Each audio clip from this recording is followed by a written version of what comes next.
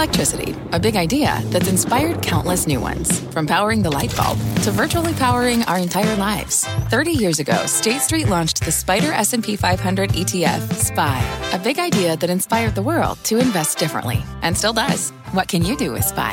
Before investing, consider the fund's investment objectives, risks, charges, and expenses. Visit ssga.com for a prospectus containing this and other information. Read it carefully before investing. SPY is subject to risks similar to those of stocks. All ETFs are subject to risk, including possible loss of principal. Alps Distributors, Inc. Distributor.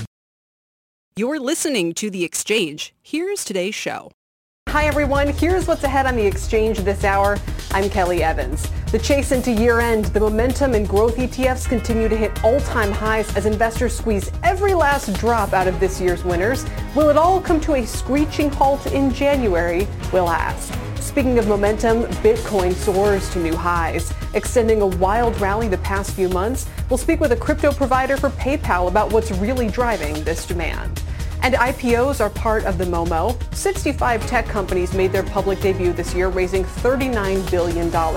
Can names like Instacart and Robinhood keep the strength going into next year? We've got a preview, but let's begin with the check of the markets this hour. Dom Chu has that for us. Hi, Dom. The color of the day, Kelly Evans, is green. A lot of it on the screens today. The Dow Industrial is currently up just a modest 105-point gain. Not that bad. It's about 1/3% to the upside there. The S&P, 37.16 the last trade there. 0.5% gains as well. And the NASDAQ, 12,739 for the composite index, leading the way over 0.5% gains. By the way, gold stars here go to both the S&P and the NASDAQ. They both hit record intraday levels so far today, as well, by the way, as the Russell 2000 small cap index.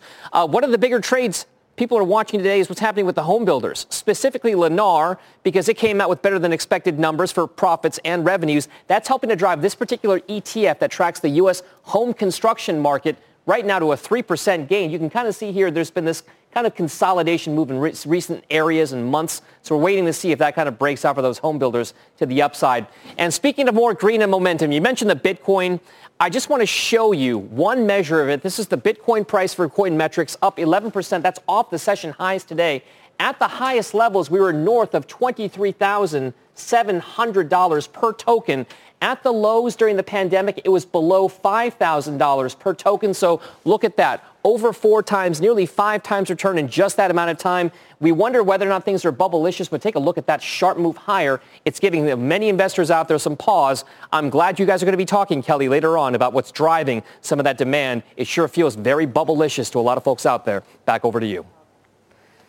We're going to talk about it right now. Dom, thank you very much. Dom Chu. High-profile investors ranging from Stanley Druckenmiller, founder of the Duquesne Family Office, to Bill Miller of Miller Value Partners, to billionaire hedge fund manager Paul Tudor Jones have all showed support for Bitcoin this year, and that's opened the floodgates for institutional money to start pouring in. And this week, Scott Minerd, the global chief investment officer at Guggenheim Partners, he said Bitcoin could soar to $400,000 if you thought today's gains were a lot. Can Bitcoin live up to the hype? Joining me now is Charles Cascarilla, the co-founder and CEO of Paxos, the cryptocurrency partner for PayPal. Charles, it's great to have you. And listen, I mean, let's say I just am somebody whose pension fund has now, 0.5% or 1% allocation to Bitcoin. Should I be comfortable with that? Well, I mean, look, I think having a small allocation to Bitcoin is something almost everybody should have. But at the same time, it's really thinking of it as a call option. The point of owning gold is because you want to have a store of value. The point of owning Bitcoin is that it could become gold. And so we don't know exactly if that's going to happen. It's possible it might not. But on the other hand, it's been around now for 12 years. It's lived through a lot of turmoil, a lot of tests. It's the best example we have of digital gold. And what we've seen through COVID is that people's lives are more and more digital. They're online. They need to have a digital store of value. And just as importantly, everyone has seen what's going on with the Federal Reserve balance sheet, and people are looking for ways in which they can protect their assets. And so Bitcoin is an example of one way to do that. Absolutely, Charles, although it's interesting to me that in some ways it's quite simply the herd mentality where people realize, okay, there's going to be 21 million of them. Bill Miller made this great point. He said there's 47 million millionaires in the world, and there's only going to be 21 million Bitcoin. So in other words, if every millionaire on the planet just wanted one, they couldn't get it. There's not enough. So, it's just a herd thing where everyone realizes, oh, okay, this is going to be the thing to own, and so we all better own it. And from that point of view, the sky's the limit, isn't it? Well, I mean, look, that's certainly one way in which the price goes up. You get a lot of people buying something that has a finite amount.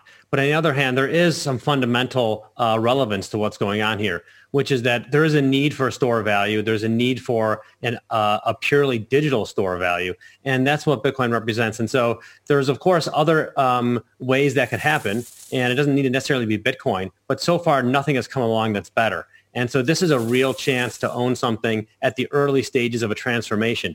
And really, you're going now from an early adopter community to the mainstream. And I think that's partly what PayPal enabling this for their users is bringing to light. There's maybe 40 or 50 million people that were involved in the Bitcoin ecosystem up till now. And instead, we're going to go to something that looks like billions of people over the next year. That's a huge shift. And to your point, that's actually part of the bull case for Bitcoin as well, this idea that so much of the supply right now, and remind me, how many current coins are there? Well, I think there's maybe 18 million. I forget off the top of my head, but roughly. We're almost all the way through the minting process, yeah. Right. So we've already minted 18 million, and there's very little left at this point. And the bull case is also that so many of those coins are owned by retail aficionados with pretty low turnover. So if you're, part of the institutional investor class that wants access to Bitcoin, it's kind of like a hot IPO that only puts a sliver of its shares out on the market. There's just not a lot of available supply. I just wonder if this supply-demand mismatch is the whole story. And it's fascinating to me, Charles, because this all comes back to a mysterious creator who we're all just hoping has this thing fixed at 21 million. I mean, what if it's not? Well, I mean, I realize that, we've been asking these questions for 10 years, but the whole story is just so strange if you really look at it. Yeah, I mean, look, there's a lot of fascinating things about the story. At the end of the day, the code itself is publicly open sourced. You can look at it. And so 21 million is a hard cap here. Now, you think about institutional investors coming in. That is the real story right now. It's very exciting to see this asset class go from an early adopter community to mainstream. That's why everyone got involved. That's why we created Paxos, which was we want to facilitate that move from early adopter to mainstream. PayPal coming in, Revolut coming in. There's going to be a lot of other very large institutions coming in 2021. This is just the tip of the iceberg here. And like you said, I mean, there's a finite amount of supply. That's what makes Bitcoin ultimately be valuable. That that there can't be more printed of it, that it's always going to be there. Mm-hmm. And that's a real use case. That's really needed right now. Quick last question, because I love this. You're so knowledgeable about it. So, at what point, well, now the question has escaped me. There's so many different things that I wanted to ask. I guess it was this. Let's say that you're somebody who owns a Bitcoin, whether you're retail or especially if you're institutional now and you've got a ton of money riding on this. What's the guarantee that can't be hacked or that you don't have some government or authority come in and just say, we're just not comfortable with what we're seeing here and we're taking that away from you. And it's unlikely it happened in this country, but it could happen in others. What would you say to those who are concerned about it? Well, there's a number of components there. I mean, I think it's important to realize Bitcoin is still early stage. This is not a guarantee that it's going to go up. There's lots of things that could happen. But now it's been around for 12 years, and the Bitcoin code itself has never been hacked. So you have a $400 billion bug bounty program, and it's not been hacked. People have lost their keys. It's kind of like, forgetting the code to your safe deposit box. So that can happen. But the actual core code itself has been remarkably resilient and remarkably secure. And certainly regulators and governments could come in and change rules, and that's always a risk. I think that at the end of the day, this is private property. In the U.S., we respect that. Other places, they don't. But the beauty of Bitcoin is that it's electronic and it's self-sovereign. That means you control it and you can move it around if you want. And so in some ways, this is a great way to create freedom in a lot of countries where they don't have it, where financial freedoms are regularly taken away from people or property is confiscated. That's part of the key use case here for something that's digital gold, not physical, and can be confiscated right from you. Yeah, for sure. Although those authorities say, well, no, we don't want those freedoms. So we'll just see. This is going to be playing out, I think, for a very, very long period of time. Charles, thanks so much for joining us today. Really appreciate it. Yeah, it's great being on. Thank you for having me. Charles Cascarilla is the CEO of Paxos. Let's keep the momentum going. From Bitcoin into stocks, it seems to be all about high-flying names into the end of the year right now. Check out the Momentum ETF. It's at an all-time high. It's up 80% from its pandemic low. Take a look at the top holdings by weight. It's a lot of the usual suspects. Tesla hitting another all-time high today. Also the tech giants, Apple, Amazon, Microsoft, and Nvidia. My next guest, 3 growth picks, are among these ranks. Joining me now is Jerry Castellini. He's the president and chief investment officer of CastleArk Management. Jerry, it's good to see you. I mean, do you want to just offer a kind of a broader comment on the rush into year-end, into Bitcoin, into some of these mega IPOs, into some of these companies like Tesla that I just named? What is it telling you? Well, what it tells us, and you think about this, Kelly, we've never been in a situation before where there's this much cash or something like cash sitting on a sideline in front of what is a really highly probable explosion in economic activity around the world, right? There's just too much uninvested capital. So the first places they go are to speculative things like Bitcoin, and the next place they go are to tried and true growth names like the Teslas, like the Microsofts. The fact that they're going strong all the way into year end probably reflects that, okay, I have to buy something, that'll be it. I think our bigger question is, what about some of the things that could happen in January and the rest of the winter? And what do we do after we see this move in moving some of that capital back into the markets? Absolutely. That's the trillion-dollar question at this point. Jerry, let me just ask you about the dollar. You know, I don't want to overlook what's been happening there the last couple months as well. And so everything priced in dollars has to go up if the dollar's weakening. Dollar index broke below 90. It's a key level psychologically, although probably 88.5 is more around the 6-year low that we're eyeing. But still, you have stocks going up, home prices going up, Bitcoin going up, playing cards going off at record prices. Is that a large piece of what might be going on with this whole momentum trend, or is that kind of a side story? Well, here's the way to think about the dollar. The simple way is the dollar was strong through the better part of the last decade simply because the U.S. economy was the best place for someone to make a dollar investment. Our economy grew better. Our economy had a more stable financial system. If you remember, there were parts of the world economy you wouldn't trust with anybody's money starting right around 2010. Think about what's happened over that time frame, though. All those economies have now recovered. They've built back into themselves some much greater stability. The U.S. has done fine. But what's interesting is how much the non-OECD nations have now begun to recover from COVID. So China, India, Brazil, those are economies that are actually lapping last year's growth rates. And if you think about that, it only makes sense that investors will now start to broaden out their dollar investments into some of these economies. And I think it also gives you a great thought about what will happen in the United States, because we will end this with our vaccine, and we will be in probably as good or better position than those other economies. So I think there's 2 waves of growth coming that will impact investors. It'll first surge into the overseas markets, and then it'll flow back in the United States. And wait till you see what happens to some of the cyclical names as we move into the winter and spring of next year. Yeah, and I'll have to leave it there, Jerry. We have some news coming in, but just so everybody knows, in your portfolio, while I mentioned you have names like Microsoft, Tesla, and Nvidia on the growth side, you do like Valero, MasterCard, and Las Vegas Sands on the cyclical side as well. Appreciate your time today, sir. Thank you so much. No problem. Jerry Castellini of CastleArk. The news I mentioned is on Google. Deirdre Bosa has the story for us. What's going on, Deirdre? Well, Kelly, Google has now been hit with its 3rd antitrust lawsuit in just a few months. This one is it's being led by the Colorado Attorney General and a group of 38 states and territory. The suit claims that Google, we've heard this before, has illegally maintained a monopoly in general search and search advertising through anti-competitive conducts and contracts.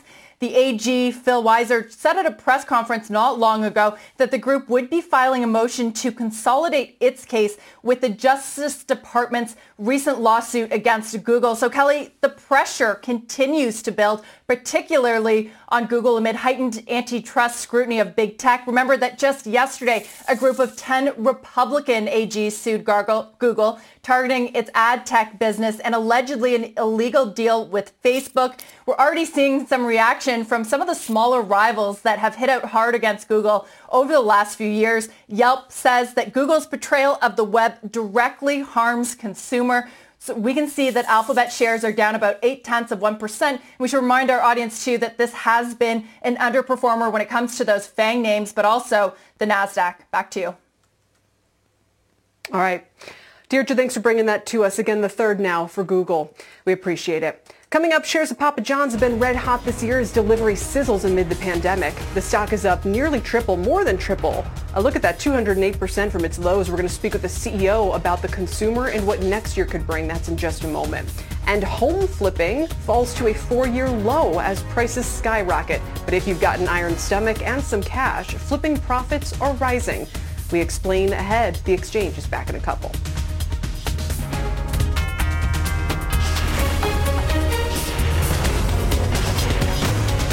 This is The Exchange on CNBC. What's on the horizon for financial markets? At PGIM, it's a question that over 1,400 investment professionals relentlessly research in pursuit of your long-term goals. Specialized across asset classes, but united in collaboration, our teams provide global and local expertise. Our investments shape tomorrow, today. Pursue your tomorrow with PGIM, a leading global asset manager.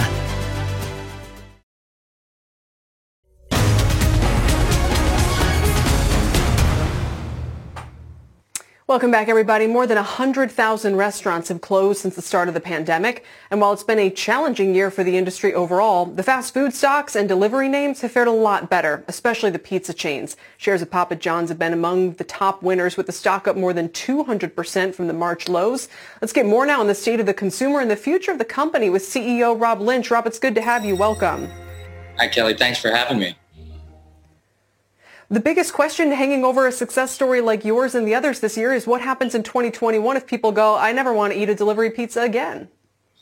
Well, I don't think I've ever heard those words before, Kelly. I think pizza is here to stay, and Papa John's is going to continue to take care of our customers. If you heard today, we just launched our new stuffed crust, which is our biggest product launch in the history of the company, and it's going to hit our restaurants early next year, and everybody is excited about taking care of our customers with that new product.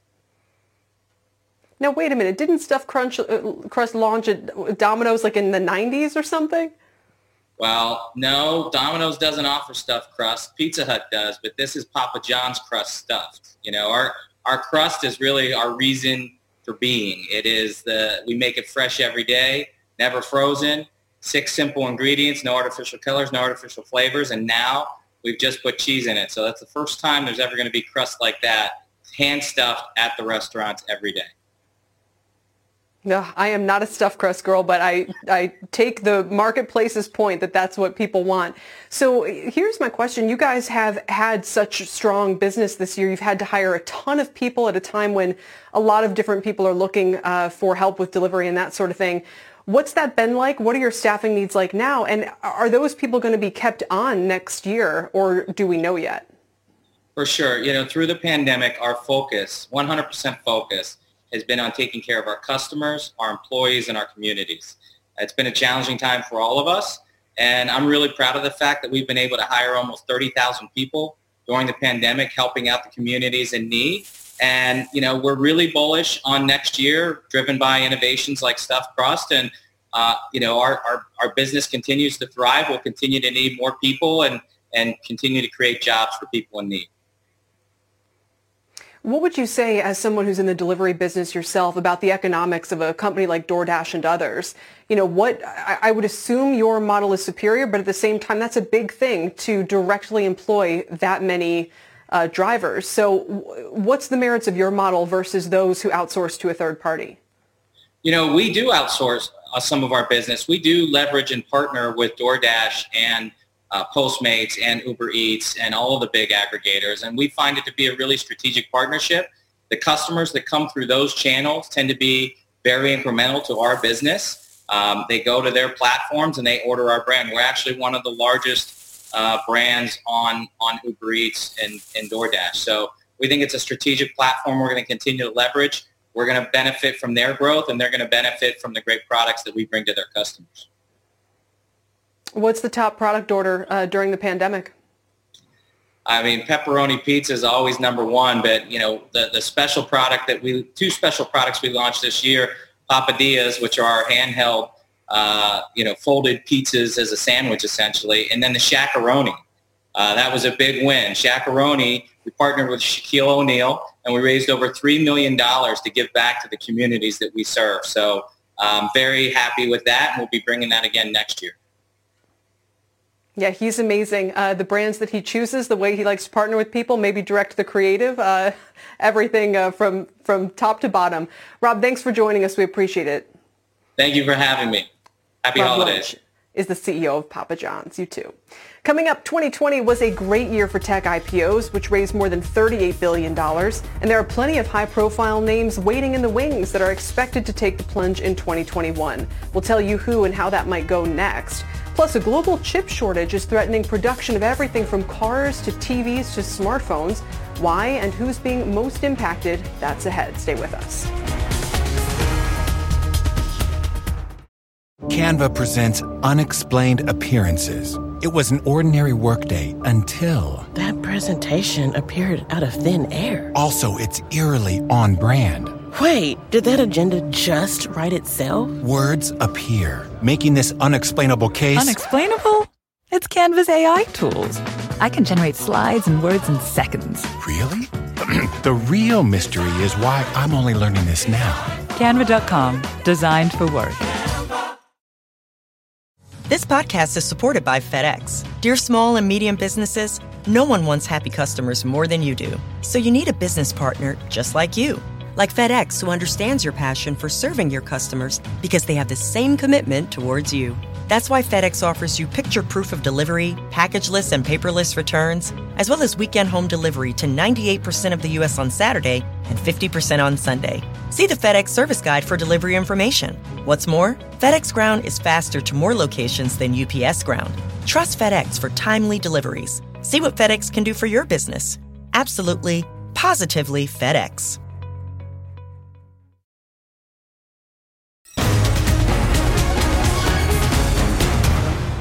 Welcome back to The Exchange. Let's get a quick check on markets about half past the hour. Dow is hanging on to about a 0.4 gain, up 127. S&P's up 0.5%. NASDAQ up 2/3. And as you can see across the sector board there, not a lot of consistency. It's not one of these value on, value off, momentum on, momentum off kind of days. You've got materials as the leadership up 1%. We've also got energy, one of the only two laggards, down 0.4. Communication services is the other one. Here are some of the individual movers. Shares of Rite Aid are sharply higher following an unexpected profit last quarter. Revenue also beat. The company's retail pharmacy and pharmacy services segment are among the tailwinds there. The shares are up nearly 12% today. And shares of Accenture are higher after beating on the top and bottom line. That consulting firm also raising its full-year forecast, so we're seeing some guidance, which is good. Demand for digital and cloud services continues to be a bright spot amid the pandemic. Accenture up 8%. And shares of MicroStrategy are moving higher as Bitcoin soars. Earlier this year, the software company began using its cash to buy Bitcoin. It's up 89% in 3 months, nearly 2% today, and the stock is on the smaller side with a market cap of just under $3 billion. Time now for our CNBC News update. Let's toss to Scott Wapner for that. Hi, Scott. Hi, Kel. Thanks so much. I'm Scott Wapner. Here's what's happening this hour. Home Depot agreeing to pay nearly $21 million in fines to settle charges. Its contractors violated rules on lead paint removal during home renovations, the biggest civil penalty ever under the Toxic Substances Control Act. In North Carolina, police say one officer was killed, another wounded when a carjacking suspect opened fire on them. The suspect also killed. The city's police chief choked back emotion when talking about the 25-year-old fallen officer. There's no playbook for this. Concord Police Department is comprised of a resilient bunch. We're going to get through this. We're a big family.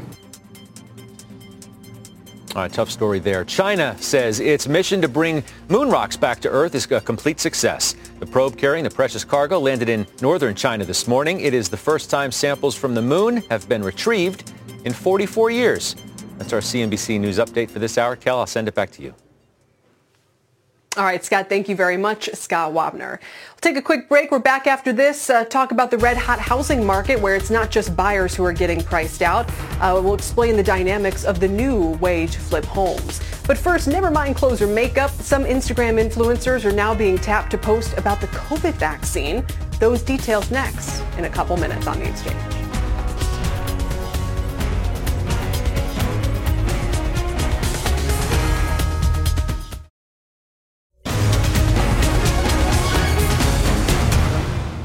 Welcome back. It has been a super strong year for the tech IPO market, with 65 companies making their debut since January, up from 49 a year ago. Investor appetite is also there, with the companies raising nearly $40 billion this year for a 50% increase over last year. Will the rush continue into 2021, or are the delayed offerings of Affirm and Roblox a sign of trouble? For that, I'm joined by Jessica Lessin, founder and editor-in-chief of The Information, which is out with its tech IPO preview for 2021. Jessica, it's great to see you.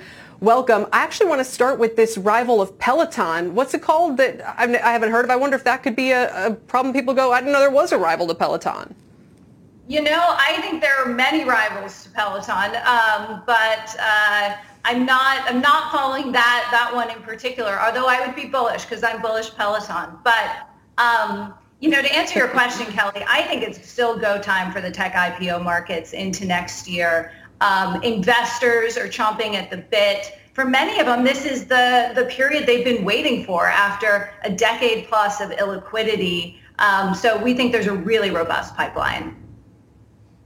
Yeah, and Icon is the one I was mentioning, but you're right. I mean, there's Mirror, you could say there's Apple Fitness. Anyway, we won't dwell on Peloton per se. But the one I'm also very, very interested in, I'm curious if you guys know if it's going to come or not, is Stripe, because they're doing some super interesting things in kind of the fintech infrastructure space with shopping online. I mean, is Stripe one you think is pretty likely to go next year, or could that still be a ways off?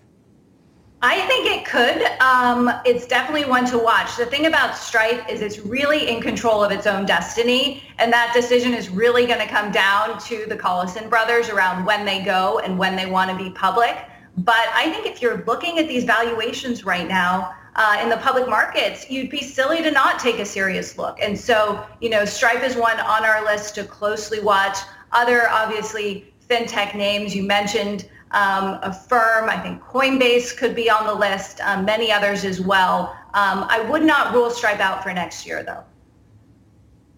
And I wonder about Instacart, because that's a huge, I imagine, pandemic beneficiary, and if they're someone who's thinking, you know, maybe we get out there while the story's still strong for us, as opposed to once everybody's talking about reopening. Absolutely. Instacart is pretty along in its process, we hear, in getting out huge pandemic tailwinds. You know, how sustainable that is, we'll see. I think that's a big question hanging over the public markets right now in tech. I mean, look at DoorDash, you know, look at, I think, where you've seen these tailwinds, but how sustainable are they? But Instacart is definitely one to watch. Huge boost and, you know, very solid model overall. So I think they could have some very solid performance. And what about perhaps the most controversial one on the list? So I've saved it for last. It's Robinhood. I mean, every day now. Today it was they paid a fine, I think, to one of the regulators. Yesterday it was Massachusetts going after them. And going public entails much closer scrutiny of their business model, which is what today's fine was about. Exactly. I mean, I think those are the questions, but then you look at the perspective of, you know, whether these companies go or not, it's about valuation. It's about relative valuation to the private markets. And if they're going to get money for cheaper from public investors who frankly have, I think are chomping at the little bit. It's, there hasn't been a lot of new IPO inventory. Everyone's looking for diversity from the FANGs. And I think you're just, you know, that's behind these really, really top valuations that frankly have sent people here in Silicon Valley a little bit surprised. So I think that's the calculus in the boardroom. But surely these companies are going to get their act together. No one wants to see another WeWork. Yeah, that's for sure. And it's amazing that as busy as it's been this year, we just showed all the names on your list, that there's so many more waiting in the wings. Jessica, thanks so much. We appreciate it. Jessica Lessin of The Information. Online influencers are known for selling products like clothes or Costco items or makeup, but now they're being hired to help promote COVID vaccines. Let's get to Julia Boorstin now with those details for us. Julia? Well, Kelly, social media influencers took to Instagram and TikTok to advocate for people to stay home and to wear masks. Now they're preparing to spread accurate information about vaccines. Influencer agency Zomad, which pairs smaller influencers with marketing dollars, has partnered with federal, state, and local governments on COVID safety and now is working on vaccine campaigns. If you want to reach the under 35 crowd, this is the only way to do it. The under 35 crowd is notorious. They're not watching government officials doing press conferences. They're not watching TV. If they are, they've skipped through ads. And even digital media strategies don't work with that under 35 crowd, with the older Gen Zs and the younger millennials. Zomad works with Lauren Cooper. She has about 30,000 followers on Instagram, and she was paid about $500 for 2 posts about wearing masks. Now, after losing her grandmother to COVID, she hopes to be paid to advocate for vaccines as well. I know a lot of people and a lot of my followers have expressed concern about the speed of which the vaccine was kind of done. And I'm here to say that, through the research and the information that's out there, it's really not scary. It's not just Zomad's smaller influencers. The Ad Council, which is known for creating Smokey the Bear, is putting together a new $50 million vaccine campaign and will be briefing influencers, including some very big celebrities, on how to direct their followers to trusted vaccine content. Kelly? That's fascinating, Julia. And my former neighbors have turned into a couple of TikTok influencers. We were talking about, all this stuff around disclosure of, when people send you products or if you're getting paid for it, and that would extend to COVID vaccines as much as it would to anything else. I'm curious, on that note, TikTok is going to have like a live shopping event with Walmart. How does that work? And again, I granted this is how people are already out there kind of raising money and consuming content on TikTok, but it's still pretty funny to think about. Yeah, look, it's a combination of a bunch of trends. One, we saw social media platforms make it very easy to purchase things this holiday season. Then you have the fact that there are influencers who are selling things on TikTok and Instagram. So today, Walmart announced that shopping on TikTok will be possible. They're doing an hour-long live stream. It's going to be kind of like a QVC or Home Shopping Network type thing, but you'll have influencers that are going to be showcasing fashions that you could buy at Walmart, and you'll be able to buy them within the TikTok platform. And that's the key thing. You won't have to leave and go to Walmart.com. You'll be able to do it right within that streamed experience. So I think this kind of curated shopping with influencers really is going to be a trend that's going to definitely grow in the next year, Kelly. Yeah, from possibly being banned to hosting Walmart shopping events. What a year for TikTok. Julia, thanks so much. Julia Boorstin for us today. Coming up, the global chip shortage barking up the right tree, and millions depended on Amazon during the pandemic. So should their employees be considered essential? It's all coming up in Rapid Fire. Don't go anywhere.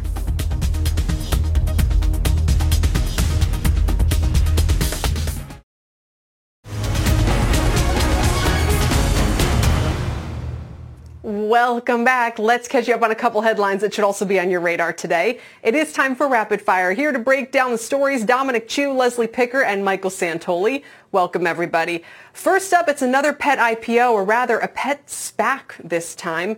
BarkBox, a subscription box service for dogs, announcing it plans to go public via a $1.6 billion merger with blank check company Northern Star Acquisitions. Shares will list on the NYSE under, you guessed it, the ticker BARK.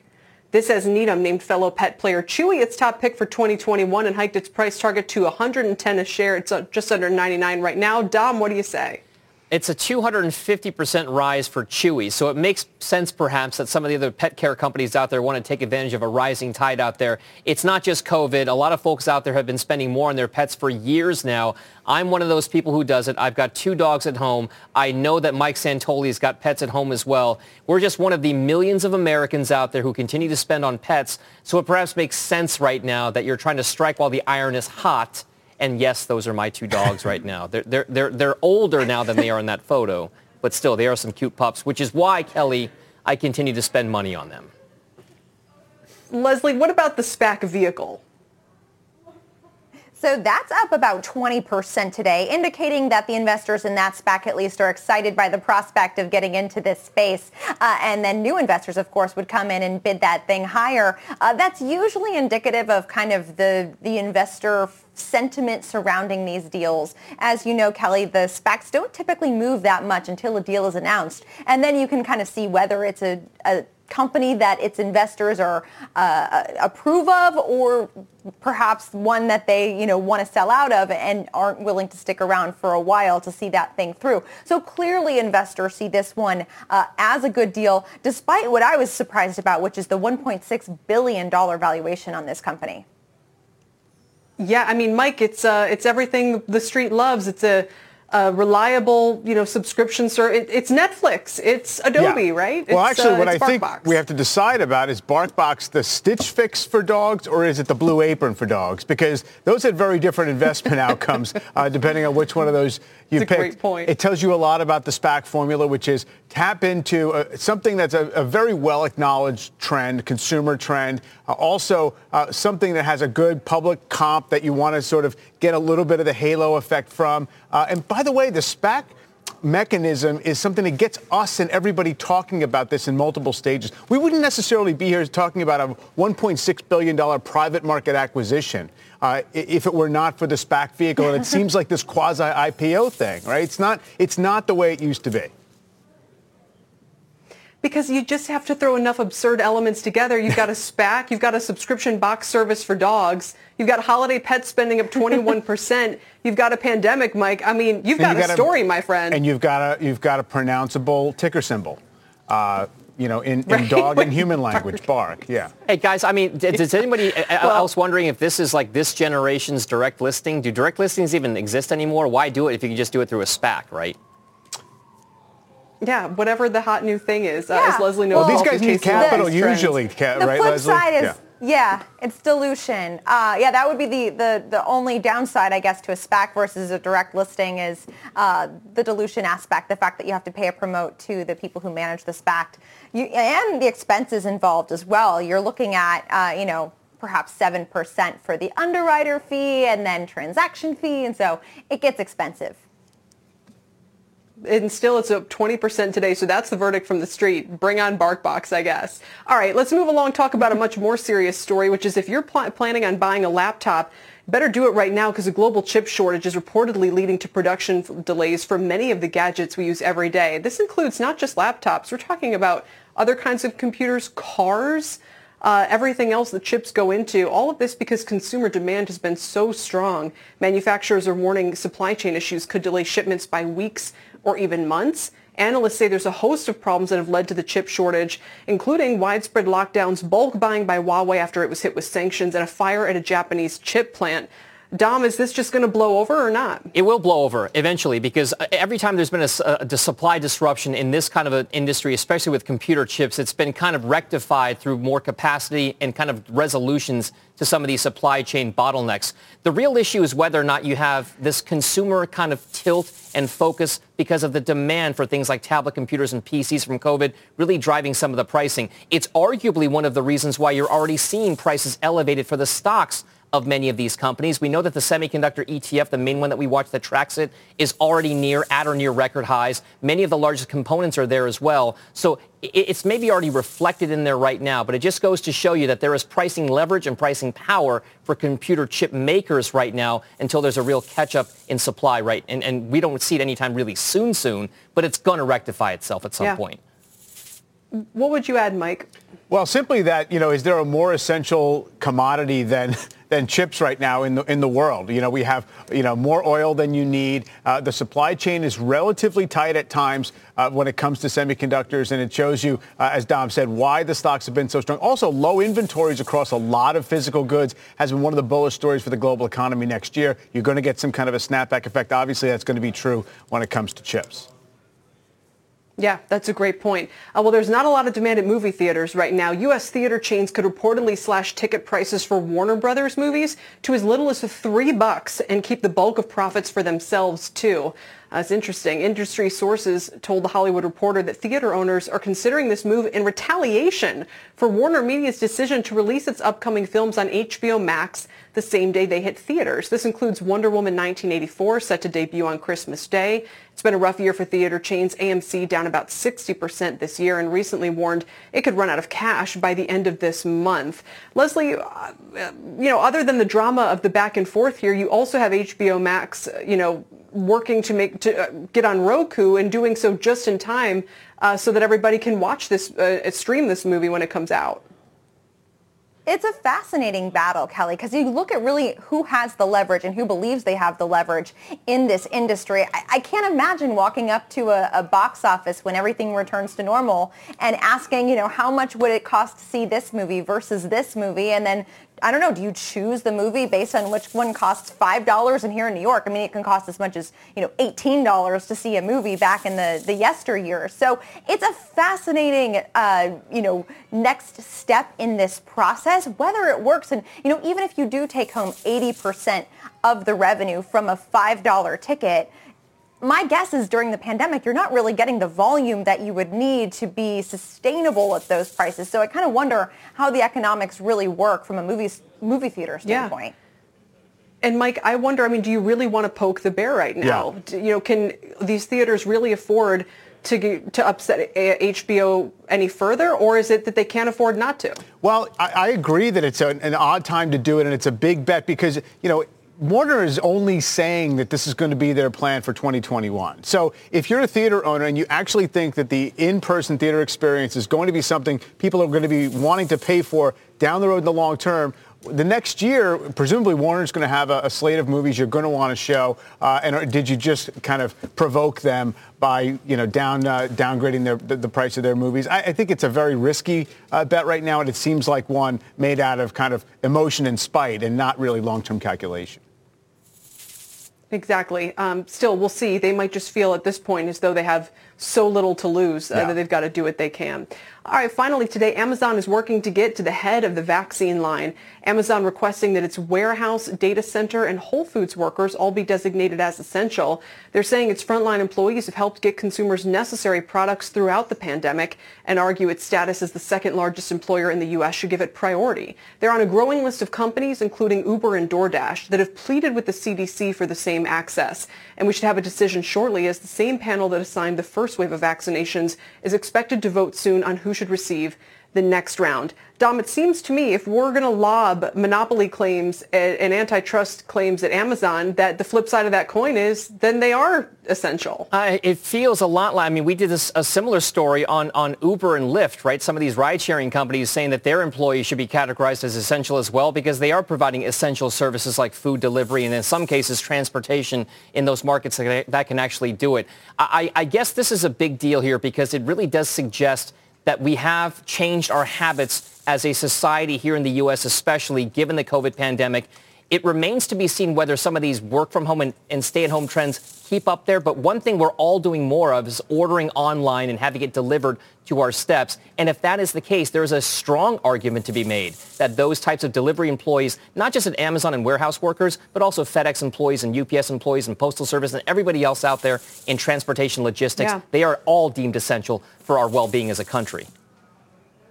The issue, Mike, is, even if they are, we just said they're the second biggest employer in this country. Is there enough vaccine to go around? I was going to say, by the time it becomes relevant to make this call, there are so many Amazon employees, and presumably it would have to apply to employees of other companies in very similar roles, that it's at the moment when you're in the mass distribution phase. And sure, I think it makes sense that Amazon would jockey for a slightly better position in line, on behalf of their employees and also to make things easier operationally for them. But yeah, I just don't think it's like they're not going to be next. It's just a matter of, you're still waiting, 4 months or 5 months as opposed to, 4 weeks or 5 weeks. That to me is the calculus. Last word to you, Leslie. I think Mike's right there. It's a matter of, weeks it's hard to really, say who's essential, how to draw the line. Different corporations, of course, they're going to jockey for their employees to be toward the beginning of that line. And then the question becomes, do you mandate your employees to get vaccinated, especially if you work so hard to receive priority access to these vaccines? Then as an employee, are you mandated to actually get one? Yeah, Amazon may get it, and I don't want to upset the pet owners, but BarkBox probably should not. We'll leave it there for today, guys. Dom Chu, Leslie Picker, and Michael Santoli. Thank you all very, very much. House flipping could be on the verge of flopping thanks to high prices and low supply, but there are still some hot spots across the country. We'll tell you where next. And don't forget, you can watch us live on the go using the CNBC app anytime. We're back in a couple.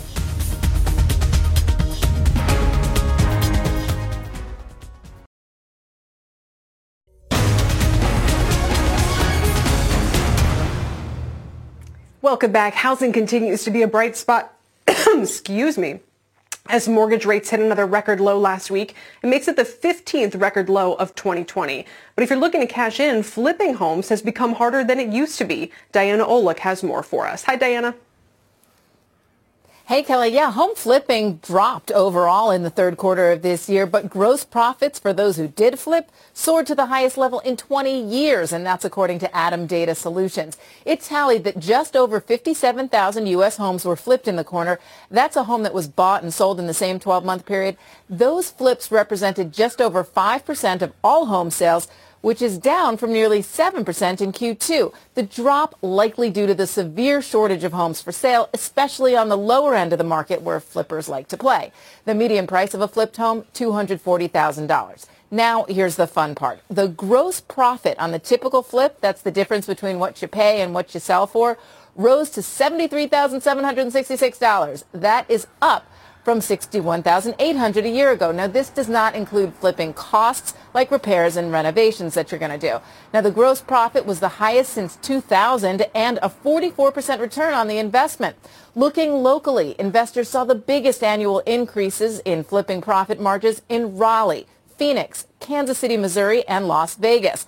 The smallest profit margins were in Boulder, Colorado, Corpus Christi, Texas, Hilton Head, South Carolina, Reno, Nevada, and Killeen, Texas. Now, while the majority of flippers do use cash, low mortgage rates have made things a lot more competitive for them. Kelly? It's fascinating that mortgage rates haven't gone up, Diana, even as rates have creeped up. Yeah, well, you heard from the Fed yesterday that they continue to buy mortgage-backed bonds, and that is just going to keep rates low for the foreseeable future. Having a huge impact, those purchases are, in ways that we should mention more often. Diana, thanks so much. We appreciate it. Diana Olick on the changing dynamics in housing for us. That does it for the exchange today, but up next on Power Lunch, shares of Moderna are climbing higher today as its COVID vaccine is poised to get emergency use authorization from the FDA. They're up about 3.5%. A doctor from Kaiser Permanente, which helped facilitate these clinical trials, will join us to discuss. I'll see you with Tyler Matheson after this quick break.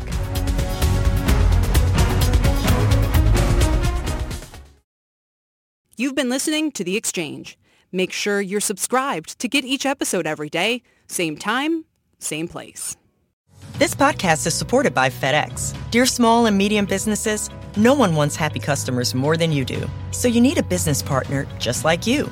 Like FedEx, who understands your passion for serving your customers because they have the same commitment towards you. That's why FedEx offers you picture proof of delivery, packageless and paperless returns, as well as weekend home delivery to 98% of the U.S. on Saturday and 50% on Sunday. See the FedEx service guide for delivery information. What's more, FedEx Ground is faster to more locations than UPS Ground. Trust FedEx for timely deliveries. See what FedEx can do for your business. Absolutely, positively FedEx.